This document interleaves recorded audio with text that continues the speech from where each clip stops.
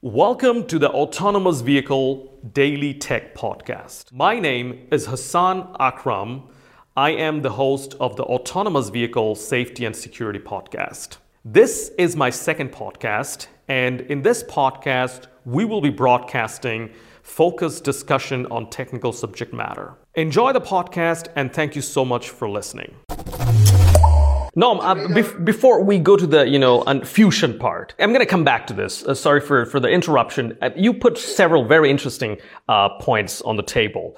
And for our audience, you talked about millimeter wave frequency radars, right? And they're extremely efficient. Can you explain to us a little bit first, why does the wavelength play a role in the efficiency or the performance of the radar, and how millimeter wave frequency is better than the other? In automotive, we have really a dictated frequencies that is allowed by the regulation, which is around 76 to 81 giga. It's about 3.8 millimeters wavelengths. The big advantage of going up in frequency is it's both the size and Doppler resolution and bandwidth availability. Doppler. And the size. So the higher you go in frequency, you can make the sensor smaller with more or less the same performance. Smaller in size, you mean? Smaller in size. So higher frequency, smaller in size, and same performance. Got it. It's due to...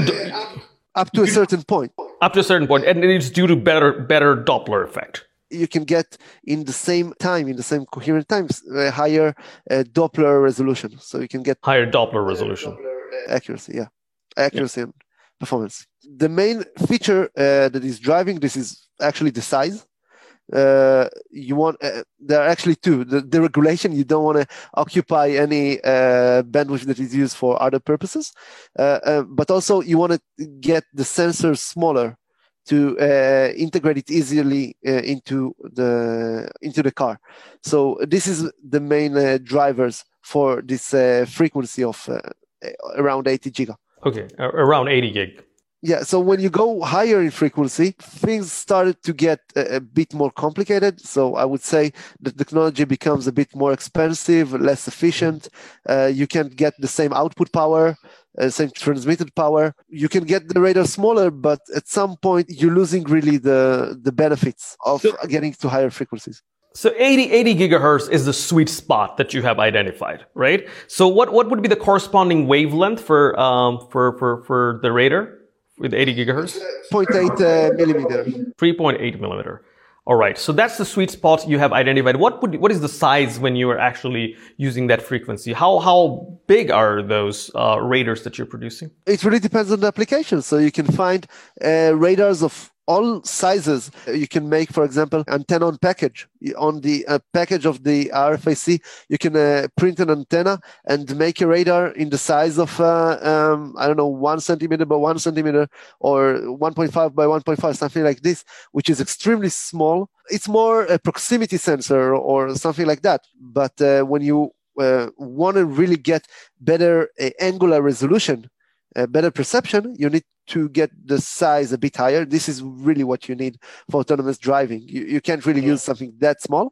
So we're talking about 10 by 10 centimeters. 10 centimeter by 10 centimeters, the sweet spot again for autonomous driving. Something like that. And what is the range of your radars? Again, depends on the application. For autonomous driving, you need to detect cars and motorcycles in range up to 300 meters.